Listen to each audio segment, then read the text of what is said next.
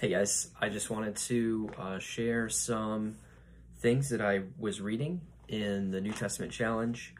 This is actually from day one, and it is found in Acts chapter 3. It's about Peter and some of the other disciples that were there, and they were walking into the temple, and there's a guy there, and he is lame, he can't walk. And this is what it says about him in Acts 3:2.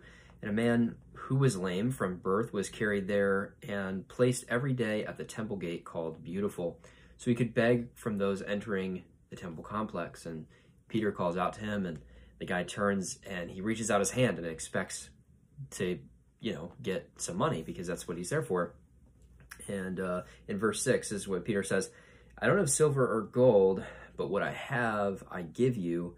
In the name of Jesus Christ, the Nazarene, get up and walk." Then taking him by the right hand, he raised him up, and at once his feet and ankles became strong. So he jumped up, stood, and started to walk. And he entered the temple complex with them, walking, leaping, and praising God.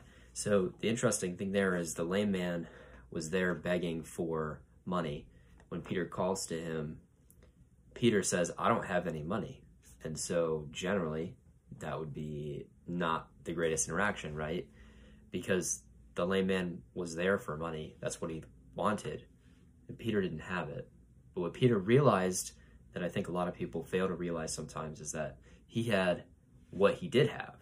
He didn't just say, "I don't have any money," and keep walking. He was like, "I don't have any money, but I do have the power of the Holy Spirit resting inside of me. Get up and walk." And I think a lot of times, people in general, but especially Christians, this is applicable because we've been called to be fearless, right? We've been called not to fear. We've been called to step out in power and do incredible things like Peter is doing here. But a lot of times people are hung up on what they don't have, their insufficiencies, their inability to do certain things that they might want to do, or to meet certain needs that people might want them to meet. But Peter was confident in what he had instead of being insecure about what he didn't have. And so I think that is something that's valuable. And I also think that that's a really cool start to the book of Acts, where we're going to see the apostles do incredible things, literally turn the world upside down, in the words of somebody that we'll meet later in the book of Acts.